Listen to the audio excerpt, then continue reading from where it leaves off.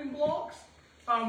We've been talking about faith for quite some time, and we're going to jump back into our lesson when we talk about individual people in the Bible that God used when they had incredible faith, and He used them in incredible ways for His kingdom, and what that looks like for our lives today to have that kind of faith.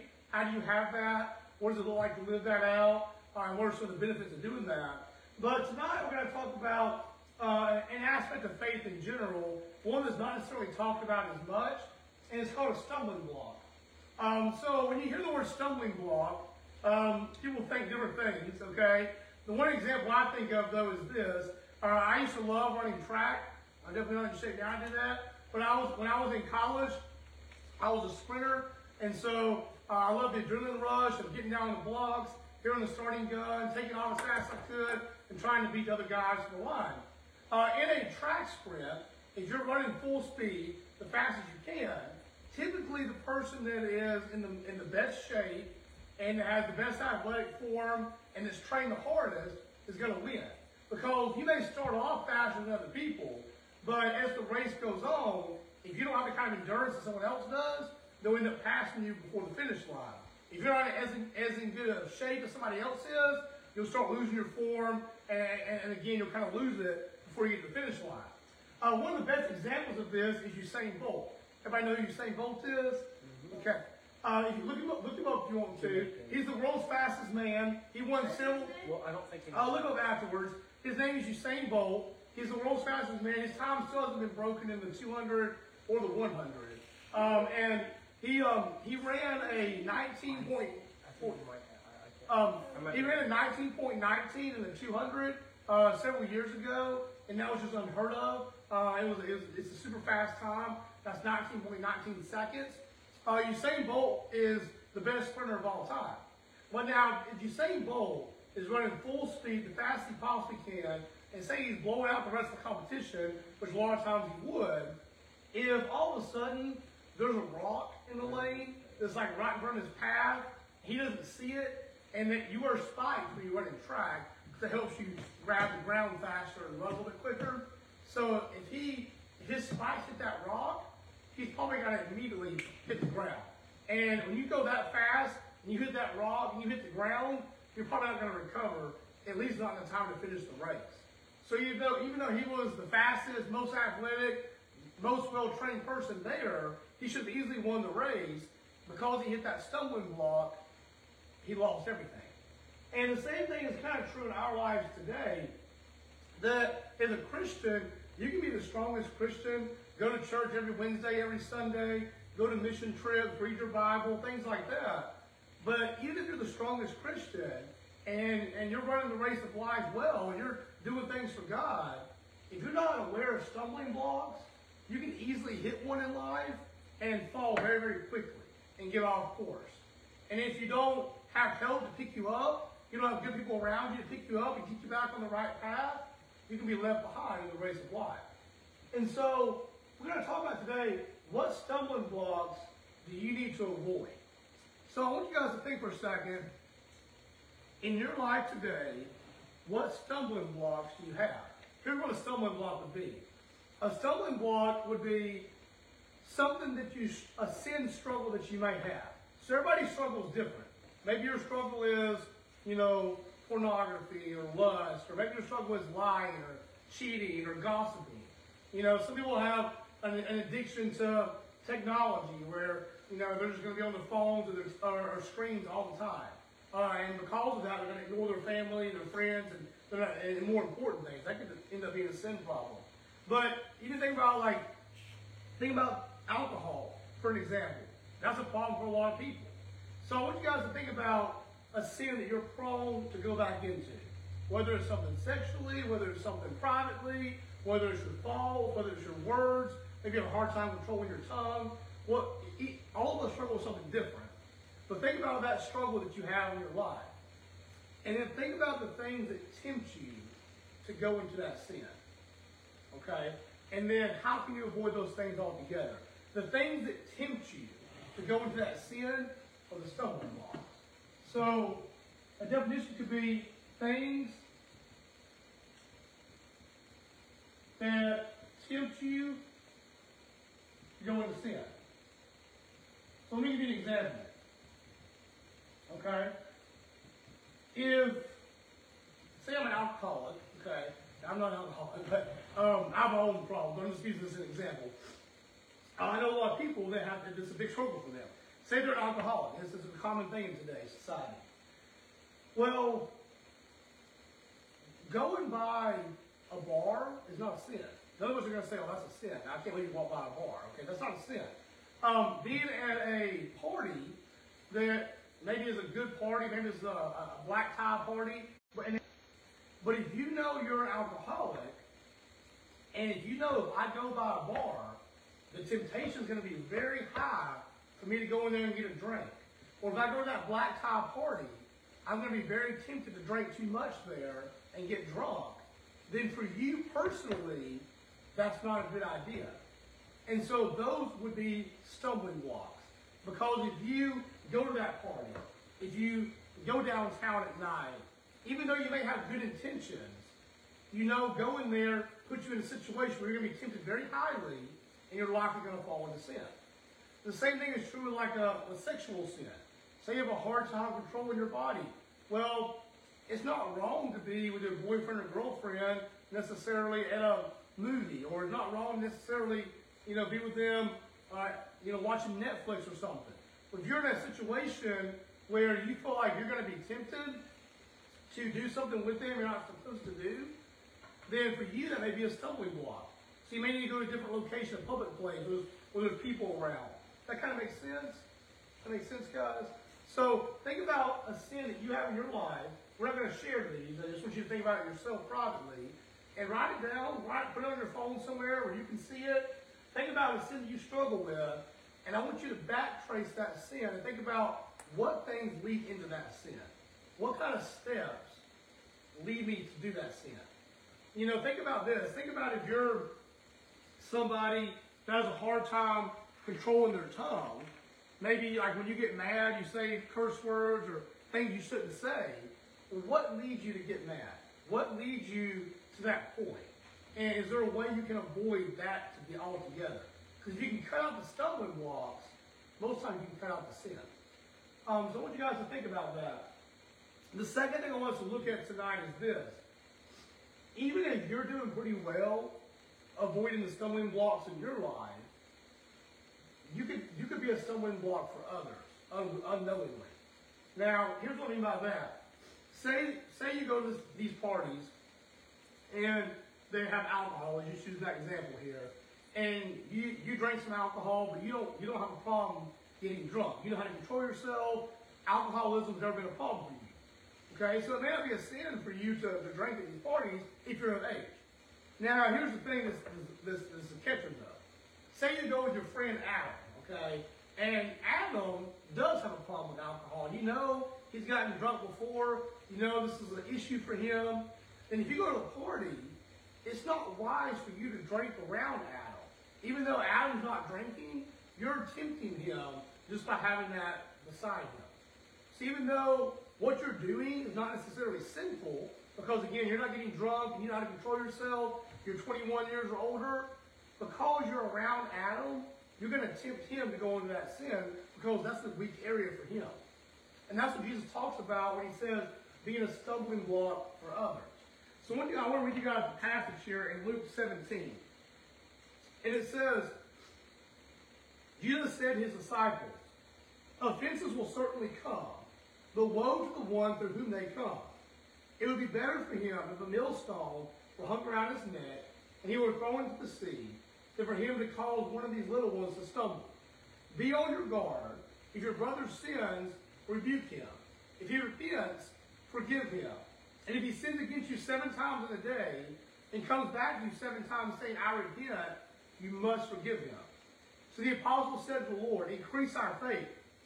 If you have faith the size of a mustard seed, the Lord said, you can say to this mulberry tree, be uprooted and planted in the sea, and it will obey you. Which one of you, having a servant tending sheep or plowing, will say to him when he comes in from the field, come at once and sit down and eat? Instead, will he not tell him, prepare something for me to eat, get ready and serve me while I eat and drink? and later as my servant, you can eat and drink. Does he thank that servant because he did what he was commanded? In the same way, when you have done all that you were commanded, you should say, we are unworthy servants. We have only done our duty. So in this passage, Jesus is going to challenge us to think differently about how we approach people and how we live our lives. One is to be on guard. Be on your guard. So this means, again, if we're going to be a stumbling block for others, we have to know what our friends might be struggling with. And if we're not struggling with that, we need to make sure we're not going into that to tempt them to fall back into that sin. That's what it's called being on guard. It's not just looking out after yourself and avoiding your stumbling blocks, but also trying to make sure you're not a stumbling block for somebody else. Another way you can be a stumbling block at your age is what you wear. We talked about that earlier. You know, you might not have a problem with lust, you might not have a problem with sexual morality, but you have no idea at school who does have that problem. So if you're wearing clothes that are revealing, if you're trying to show things off you shouldn't show off, and you know what kind of outfits I'm talking about, boys or girls do this, then you're willingly putting yourself out there to tempt somebody else. And that's wrong. Because you're being a stumbling block for somebody else, because their thoughts are going to probably wonder, and who knows what that leads them to. And you were a cause of that. You were a stumbling block of that. Also, how you carry yourself. If you're very cocky and prideful and things like that, one, that's wrong, but it's also going to be a stumbling block for somebody else because it's going to put them down, make them think they're less worthy than you. Or if you're out there boasting and gossiping, they're probably going to want to boast and gossip too. And again, you're being a stumbling block for that person. So, I want you guys to think about this. It also says here, though, if you see somebody going down the path of sin, you're supposed to correct them, right? Now, how do you correct somebody that's starting down a path of sin? What do you guys think?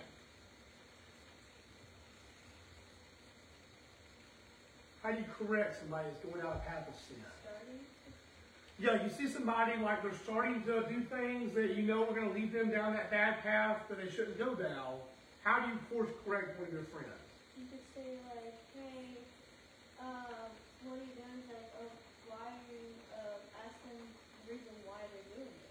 Because maybe they feel like you're just like, well, explain to them, well, this isn't really right to do that, and it eventually hurt you. Yeah, that's good to show them the cause and effect of their actions. That's good. Yeah. Why they're actually doing it, because then if you figure out why, then they're like, oh, I actually don't know why I'm doing this, and they just stop doing it. Yeah, no, that's good. Also, and I got this from this book here, Bible Studies for Life, Real Faith, and this is pretty good on this point, is if you see your friends struggling in sin or going down this path that you think is going to lead them to fall into that sin that they're prone to, you have to, one, remember that you're also a sinner, okay? You're not perfect. You have your own problems. You have your own flaws. So don't approach them as, I'm better than you. How could you be falling into that? You don't. You know, just because you don't struggle with that sin doesn't mean it's not a real struggle for them. And the real struggle they have in sin, they might look at your sin and say, how can you struggle with that? It's so easy to overcome. And that's because we're all wired a little bit differently. So we all struggle with things differently. And so just because you think their sin is dumb or less than yours, it's not. All sin separates us from God. So remember, you're also a sinner, and that should make you humble when you approach them. But now I want you guys to listen to this, okay? It says, because sinning against others is such a serious issue, when we see others, particularly professing believers, living in ways that don't align with God's standards, we are to offer kind and patient correction. Kind and patient correction. And when others honestly confront our own sin, likewise, we're to receive their correction in humility, honestly evaluating in their perspective what may be true and right. Whatever the case, confronting sin is often something Christians today avoid. But the Bible very clearly teaches that correcting sin is an important part of relationships among God's people. And when carried out with grace and humility, it leads to forgiveness and unity. Now catch this here. It says, when others offend us, we might be tempted to hold on to anger, bitterness, or resentment. However, Jesus taught we must be willing to forgive. If we are willing to forgive, it demonstrates we've experienced God's forgiveness ourselves. If we refuse to forgive others, then God refuses to forgive us in turn. Jesus died on the cross so that we could be forgiven of our sins. We're called to follow Jesus in all the ways he lived, and this includes patterns of forgiveness. So I want you guys to think about two important things there in that little message. One, if you're going to course correct somebody, make sure you do it with love. But it's also important that you know it is biblical and you're called to, as a Christian, when you see your brother or sister going down a path of sin, to bring them back to the truth. To show them the better way. To say, hey man, you realize what you're doing right now? Like, you know, the way you're living, like, you see where that's leading you. Like, that's not going to fulfill you. That's not going to give you a life that you really want. And if you don't say anything to all your friends, and you let them go down a path of sin, it's inevitably going to hurt them, probably hurt others. It's going to lead to a life of regrets. And if you truly love that person, that's not a way to love somebody. Because you should want the best for them. And if you know that going down this path is not going to be the best thing for them, then lovingly you should correct them in that. Now, when you correct somebody, do they always receive that correction well? Yeah. Because we're all simple people, and we all have, I'd say we all have pride issues to some extent. However, if that friend is a true friend of yours, they'll take what you said, they'll think about it, and when they realize that you're right, what you're telling them is out of love, because you did it in the right way, out of patience and kindness, then they'll hopefully will change their actions, and it will be the best thing for them, and they'll thank you later. Now, here's the other problem with this, though. And it could be. If you're out there correcting other people, but when people correct you, you don't take the correction well, ain't nobody going to want to take your correction. Okay? If you're out there saying, hey, Elijah, you're such a bad sinner, you should be living like this, I can't believe you're doing that. Why? I can't believe you're living this way. You know, boom, boom, boom. If you're out there doing those kind of things, but then when Wyatt comes up to you, it's like, well, Caleb, you know, why are you living this way? And you're like, boy, don't talk to me. You know, if you have that kind of attitude, then they're not going to listen to what you have to say anymore. And that's why it's important that humility comes in here. That we have to realize that we're also going to be wrong sometimes. And if we want to do this with other people, we have to be willing to open to correction ourselves. You know, I've been corrected many times in my life. I've handled it sometimes better than others. But when I think about what that person's saying, if they're doing it with true love and genuineness, and they're doing it with the biblical truth, then I realize, hey, they're right. And there's some things in my life I need to change. And if I work on those things and I change those things, I become a better person because of it. And so, that's what talks about in the Bible too, is that iron sharpens iron as one man sharpens another. When we're doing it in love and with the right mindset, we're actually strengthening one another. Because we're pointing out flaws, and we're pointing them to something that's better, which is Jesus, the way he calls us to live. And if we take that correction, we keep taking it, we become better and better and better disciples, and we sharpen one another. Now, the last thing I want you guys to think about, to do all this, it takes faith. To avoid stumbling blocks, to approach other people, confronting sin, to take correction, all of this takes a great deal of faith. You're not going to do any of this unless you truly believe who Jesus is. If you truly believe that Jesus is the Savior, and that he came and died for your sins, and you really have given your life to him, then you're going to do this because this is what he called you to do. And through that, you're going to see his blessings and realize it's the best thing for you. But if you don't have that relationship with him first, in faith, then you're probably not going to do this. Because we live in a very selfish culture. It's all about me, and I'll focus on my life, you focus on your life, and we'll live the way we want to live. And that's how our culture teaches right now. But that's not what God teaches. God teaches unity in a different way. Unity is we all live the same way that he calls us to live. And when one of us is not living that way, unity is bringing that person back to that way. Because when one person gets off, it can quickly spread like cancer, and we have a society as we have today, and everybody's living ways that are different than the Bible, and nobody's truly happy. Anxiety rates and depression are sky high in America.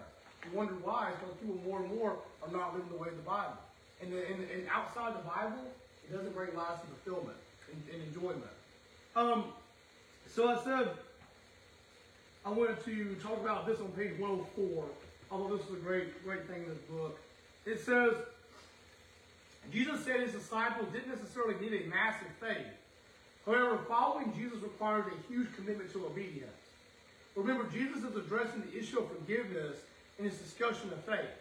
It's one thing to speak in faith to a tree and see it uprooted and thrown into the sea.